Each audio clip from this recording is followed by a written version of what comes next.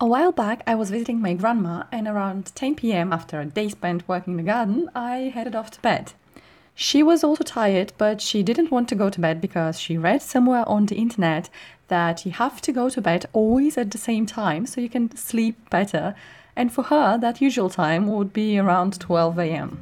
She has issues with her sleep, so looking for different solutions to her problems is perfectly normal. Nevertheless, she got a little rant from me, ending with, "Granny, 99% of what you read on the internet is simply not true, please go to bed." And so she did. I'm happy to report that the next morning she herself reported a good night's sleep despite breaking the rules she read on the internet. Hi, my name's Lina, and today we'll talk about your relationship with your alarm clock.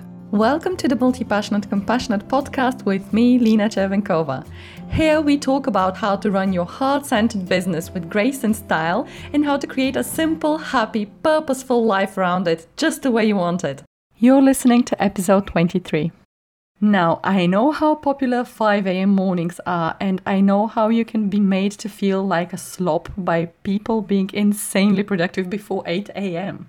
And for some people, waking up that early might be achieved with a little conditioning and not much suffering at all. But for others, waking up at 5 a.m. will be considered pure torture. And yet, society and popular culture will have us believe that being an early bird means you get to be successful. I have no idea how our society gets away with contradicting itself so often. If we are all so unique, so special, how come we all have to be early birds to be successful in life? Yeah, think about that. Personally, I've been in both camps. I've woken up early and I stayed up late, and I don't consider being an early bird or a night owl a character trait, but an adaptation to your living conditions. My advice would be to find a schedule that works for you. For example, everybody insists working out in the morning is best, and that might be so for a number of reasons, but if your best workout slot is at 5 p.m., for example, or if you are like me and you just can't force yourself to sweat in the morning, then do it later in the day. It's important to do it consistently and to have fun. It's much less important when you do it. What I'm saying is, don't try to mold your life based on what people tell you is best for them. Instead, design your life in a way that gives you the best results quickly and while having as much fun as possible. Think about it. Take any creator you like and consider him or her working the way people tell them to. No, they'll try everything and anything, and they'll keep only what works best for them and give them the results they want. I'd love to hear from you too. Are you a night owl or an early bird? I consider myself a little bit of both. I do design work best in the morning and I write best in the afternoon or in the evening. I'm utterly useless for any creative work between 2 and 4 p.m. and I work out best around 6 p.m. Also, I live with my boyfriend, so I create my schedule around his regular 9-to-5 job so we can have quality family time in the evening too. Does this match what the gurus on the interwebs have to say about productivity? Well, I guess not, but it works for me, it gets me results, and when it doesn't, I'll change it.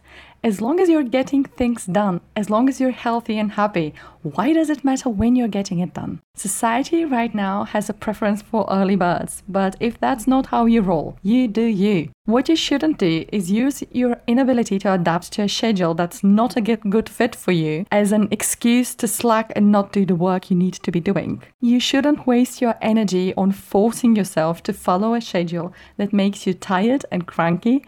You should be focusing on getting results for your business and life instead. Long story short, if waking up at 6 a.m. is not your thing, wake up at 8 a.m. fully rested and get things done, no excuses. And that's it for today. And I have a little announcement to make. Next week there won't be a podcast because I am taking a little time off and I'll be working on a new content. I hope I gave you something to think about and inspired you to go after your dreams regardless of your relationship with your alarm clock. Thank you so much for tuning in today. If you want more, go to the show notes, subscribe to the podcast, listen to the past episodes, and oh yeah, sign up for the Happy Mail. I send these emails every Friday sharing little inspirational stories and things I've learned during the week. Thanks again, have a great week, and I'll talk to you soon.